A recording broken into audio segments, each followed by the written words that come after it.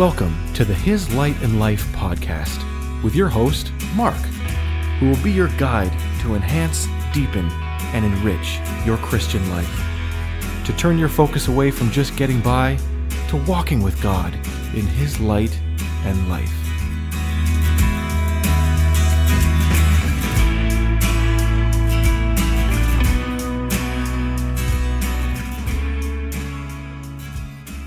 Welcome back to His Light and Life. We left off the last time talking about the colony. And we're going to get to that again this time. And we were also talking about the foundation or the progression of God revealing that kingdom in the earth. And I want to read a portion of scripture, Romans 5:15 to 21. It's a tiny bit lengthy, but I want you to see something. And it's going to be going forward in our explanation about the kingdom and how we can walk in and cooperate with that kingdom, because that's really what it is. Can two walk together unless they be agreed? Right? When Jesus said to the "Come follow me," he was saying, "Come walk with me." And that walking, they would be taught as they went, and that was to bring them to a level of agreement. You've heard me say that I believe that belief is an agreement, that faith is absolutely an agreement, that the kingdom, the most important thing about when I think of the kingdom, what I think about is agreement. It's agreement. It's in harmony. You see this with an instrument. When the strings and the notes are played together properly, there's a harmony. The notes, the frequencies, they're agreeing with each other. There's not this disjointedness. And if you think about the children of Israel, and I'll refer to them a lot. You've heard me say already, they are the visible image. They're a picture book. The children of Israel in the Old Testament, they're a picture book for us to look at, to understand. They provide us with incredible insights and incredible lessons. Most of them not how to do it, but how not to do it. And you can learn a lot about seeing something done incorrectly. Hindsight's 20/20.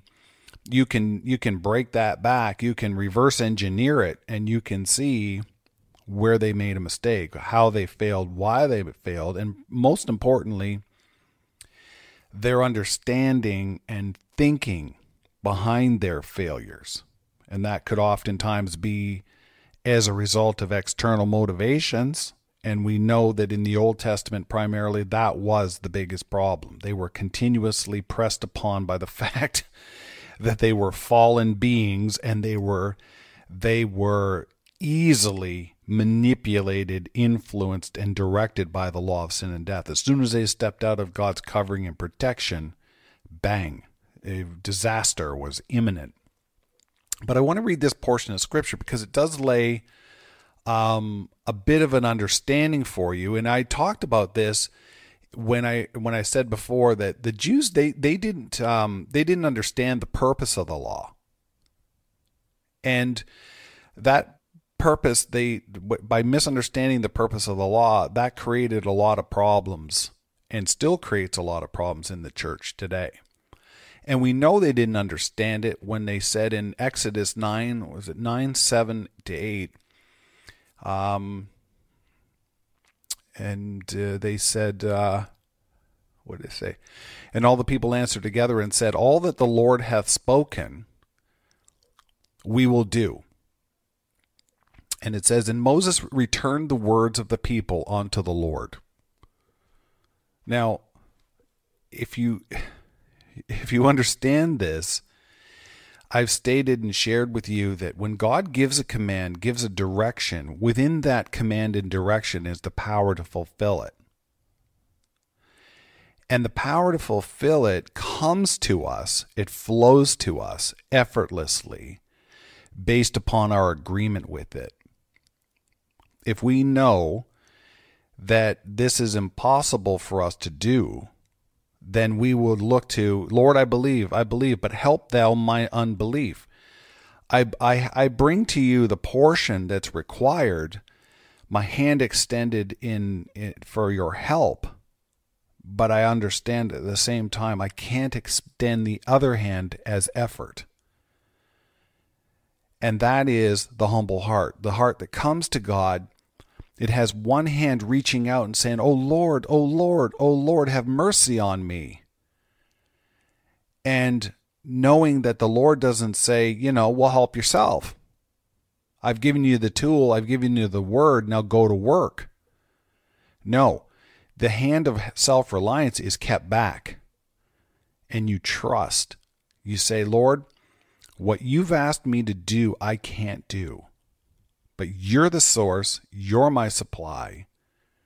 You're my strength. Accomplish thy will in me. We see the greatest illustration of that when you see the angel Gabriel coming to Mary, when the young virgin, and her reply is the best. I mean, you can just put this on a placard and just read it every day, right? According unto thy word, be it unto me. There it is. I mean, there's the Christian life in one sentence. I mean, it really, truly is. Lord, according to thy word, be it unto me. You have spoken it. You are behind it. Heaven is enforcing it. Your spirit is all the power and all it's uncontainable, uncontrollable. You are all powerful, all knowing, all wise, all present. I bow, I say thank you, and I accept. And the Jews, of course, they heard Moses reading the commands of God, and they rolled their sleeves up. All the Lord has commanded, we will do. And it's important to note, Moses returned the words of the people unto the Lord. And at that moment, you can almost hear the Father God saying, have at it. You just said that you will be able to live in a fallen state with a demonic realm controlled under a curse by the law of sin and death, and you just said that you will be able to live to the standards that I have of myself. That if I was in my perfect state in a body on the earth, that is how I would live as an expression of my nature. That's just who I would be. And two can't walk together unless they be agreed. If you're going to be my people, that's the standard that you would have to walk in. That's the pace that you would have to be in. That would be like a three-legged race. You ever see people in a three-legged race where you have your own leg, but you have one leg that's joined and you have to walk in unison? And you believe the children of Israel, after 400 years of slavery in Egypt, who just made a golden calf and were worshiping it, and as the Bible says, they rose up to play, they weren't playing soccer. And you think that those people there could walk in unison with the Creator of all the universe, who's perfect, whose holiness is unapproachable, who dwells in the realm of light, perfect light. You're right. You're down there in the desert in the dust. You got Egypt behind you, and you've got mayhem ahead of you, but you're going to do this. Okay. So I want you to see the progression of that revelation, and we're going to jump ahead to something I think I already said I was going to read this. Romans 5, let's see.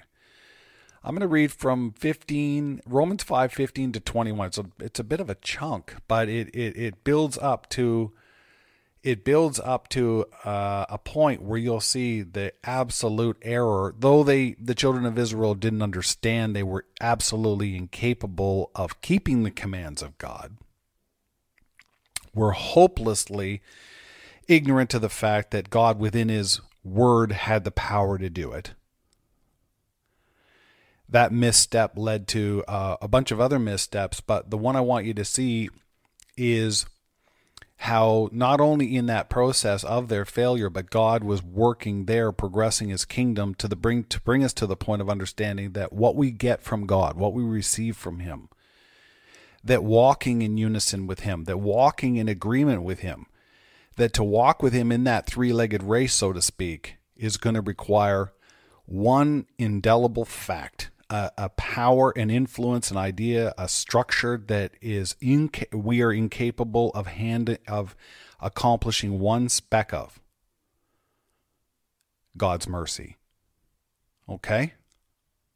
The overcoming life, the victorious Christian life, the gift of his Son in the earth, the Son walking in the substitutionary fulfillment of all requirements of God, the righteousness that's imputed to us because he who knew no sin became sin, that we might become the righteousness of God, that the breath in your nostrils today, the ideas in your head, the strength to live this life, it's all mercy.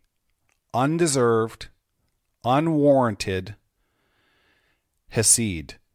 Tender-hearted loving kindness from our Father God. And the overcoming life is a gift. The victorious Christian life is a gift. It's a gift.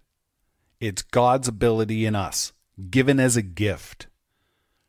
We keep it, we walk in it, we walk in unity with it, we flow with it, we walk in the light in mercy as a gift. It comes to us freely. The next question is, Mark, what stops it? All that the Lord has commanded, we will do.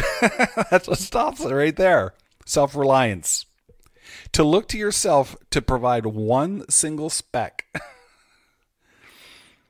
to provide anything, a speck of contribution, grieves the Holy Spirit. And because you just said, whether you know it or not, you just said that you could add to the perfect work of Jesus Christ. That what he did on the cross was good. Oh man, that was awesome, amazing. And now we pick up the backpack and we carry it as well. We share the load with him. Right. When he said, take up your cross daily and follow him, remember he said to his disciples, come follow me, come follow me, come follow me. But then he says, my disciples will take up my cross and daily follow him. If you do not take up your cross and follow me, you're not worthy to be my disciple. So we say, oh man, well, the cross is the death of sin. So you get into your life and you start, you start swinging the cross like a sledgehammer at sin in your life. That's not what he was talking about. That's not what he was talking about. When he says, take up your cross and follow him, he means my cross is going to be absolutely, totally, fully, absolutely completed, a completed act, finished work. You can't add to it. You can't redirect it. You can't contribute to it. You weren't there. You didn't do it. And you couldn't, even if you had, it would have accomplished nothing because it took my perfect sinless life. It took me leaving the presence of my Father God and becoming God in the flesh and walking out the perfect fulfillment of all the requirements of the kingdom of God and my Father's will. And then me willfully yielding up my life for you as a complete act of honoring to my Father and a complete act of mercy on your behalf. And if you take my free gift of mercy, my free gift, of my life, then you can take up your cross and follow me. So the Christian who takes up his cross and follows God is the Christian who takes up the cross and puts down all his own self-reliance. And by faith and confidence in belief that it is enough, you say to yourself, all the Lord has required, he has already done. And you don't engage in that battle. See, because Adam, the mind, will, and emotions of Adam are still in you, my friend. And they are hiding in the bushes. They want to go over and they want to cut big leaves and make aprons to hide their nakedness. So they're always trying. Their tool to accomplish that is self-righteousness. So you always have this inner strength this inner death of self-righteousness. And that comes from the knowledge of good, from the tree of the knowledge of good and evil. Plus, around you, the devil is saying, well, you know what? Yeah, you got to be a little better than that. Oh, look at you. You haven't prayed in a week. You're not I mean, what kind of a Christian can go a week without prayer? and at the same time, the law of sin and death is crushing you, telling you you're worthless, horrible, no good. Anyway, God would never accept you, and fighting against you with all manner of temptation, foolishness, and evil. So what I say that for is to say that it's all an intention to get you to re-engage in a battle. Re-engage in a battle. Fight your own fight. Get out there and, live the Christian life, and don't go here and don't do that and don't do this and don't do that. And, don't listen to this kind of music. Definitely don't watch that kind of movie. Just watch the latest Christian movie release. And you live your life like that. And here's what you don't understand. You're going to activate the law of sin and death in your life. And though you start off with your intentions of being good, you'll end up with being worse. Did he just say that? Yeah, I'm saying the more good you try to be in your own strength, in Adam, in self-reliance, the worse you will end up being. Okay? Because something happens that people don't realize. And part of what we're talking about in flowing and walking in the kingdom is to explain that. So I'm going to get to this verse now, finally. Romans 5, it's a bunch of verses. Romans 5, 15 to 21. It says here, but not as the offense, so also is the free gift. Okay? Free gift. For if through the offenses of one many be dead, that's Adam's failure, much more the grace of God and the gift by grace, which is by one man, Jesus Christ, has abounded unto many. Now right there, that's the gospel. That's the gospel right there. I mean, if you had a foundation in the Word of God, if you had a foundation in understanding some of the things that I've been sharing with you in this podcast, which are your inheritance, by the way. Mark hasn't given you anything. This all belongs to you. See me more like a lawyer at the reading of a will, just sort of, reading out the wishes of the one who's passed and deceased. Well, I'm just reading out the wishes of the one who's passed and deceased and was raised from the dead to enforce and empower his own covenant. I'm just the one sharing it with you. This belongs to you. This is a free gift from our Father God. He's so wonderful in heaven, and he's given us all things in his Son, Jesus Christ, okay? But if you want to break that down and you want to say, okay, here's the gospel in one, I'm going to read it again. But not as the offense, that's Adam's. But not as the offense, so also is the free gift. It's not like that. And it says, for if through the offense of one many be dead, much more the grace of God and the gift by grace, which is by one man, Jesus Christ, hath abounded unto many. Adam's failure in plunging all of mankind into darkness has been more than overcome, think about. Adam reaches forth and stretches forth his hand, takes the fruit and eats, boom, everybody's in him dead. God, look what required Jesus what it required of the Father to bring the gift. How much more did grace abound than that one single act of rebellion?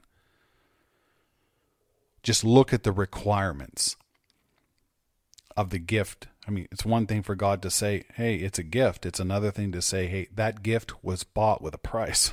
The price of it was God the Son coming in your place.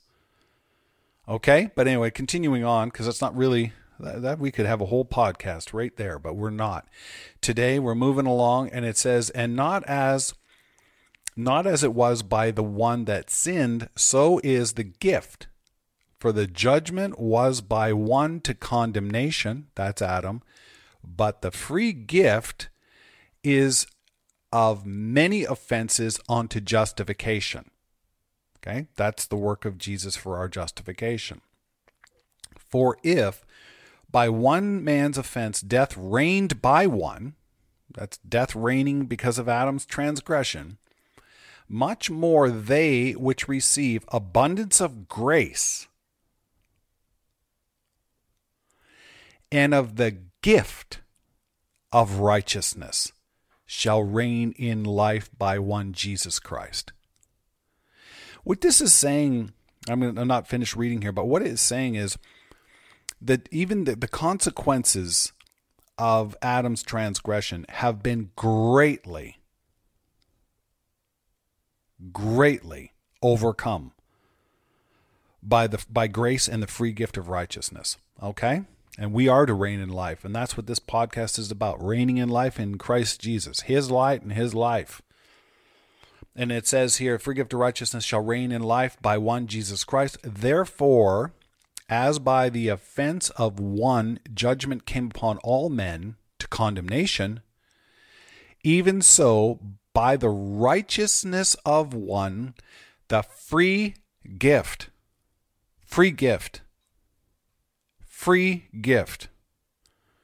came upon all men unto justification of life. For as by one man's disobedience many were made sinners, so by the obedience of one shall many be made righteous. This is the part we're going to emphasize today. Moreover, the law entered that the offense might abound. But where sin abounded, grace did much more abound, that as sin hath reigned unto death, even so might grace reign through righteousness unto eternal life by Jesus Christ. And I want you to see all through that the comparison. So you have what Adam did, what Jesus did. What Adam did, what Jesus did. What Adam did, Jesus did. So you see this comparison all through there. Okay? And where it says here, where sin did abound, grace did much more abound. Right before that it says, moreover, the law entered that the offenses might abound. And that is a tricky point for almost every believer.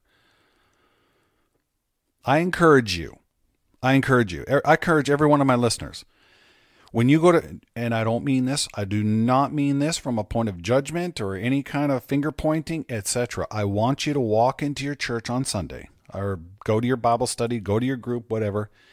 And I do not want you to even respond to them. I just want you to ask them this question. Why did God give the law? Why did God give the law? And note their answers, smile politely. I do it all the time. I do it all the time. And I do. I love asking that question. It's right up there with how could Goliath have gotten saved? I love that one too. But I love asking the question, why did God give the law? And I ask it as a neutral. The meaning, I don't say that I know the answer, but I don't say it as though I don't know what the answer is. I'm just completely neutral. And it's not a point of debate for me. I just ask that question and I love answers to it. And I just take their answers and I, oh yeah, okay. And I change the subject. So we're going to pick it up next time right there. So why did God give the law? Maybe I'll give you a little bit of time between this podcast and the next one to answer that question or ask a couple people. And jot your answers down and bring it back and listen to the next one. I really want to thank you for joining me today on His Light and Life. We're going to pick it up exactly right here where we are next time. We're going to start off with why did God give the law? Your view and understanding of why he gave it, what his purpose was in giving it, will go a long way for you to enter into the free gift and the abundance of grace that you might reign in life in Christ Jesus. Thank you for listening to His Light and Life. Do you have questions or want to speak with Mark? Please reach out using the email in the description. We'll see you next time on His Light and Life.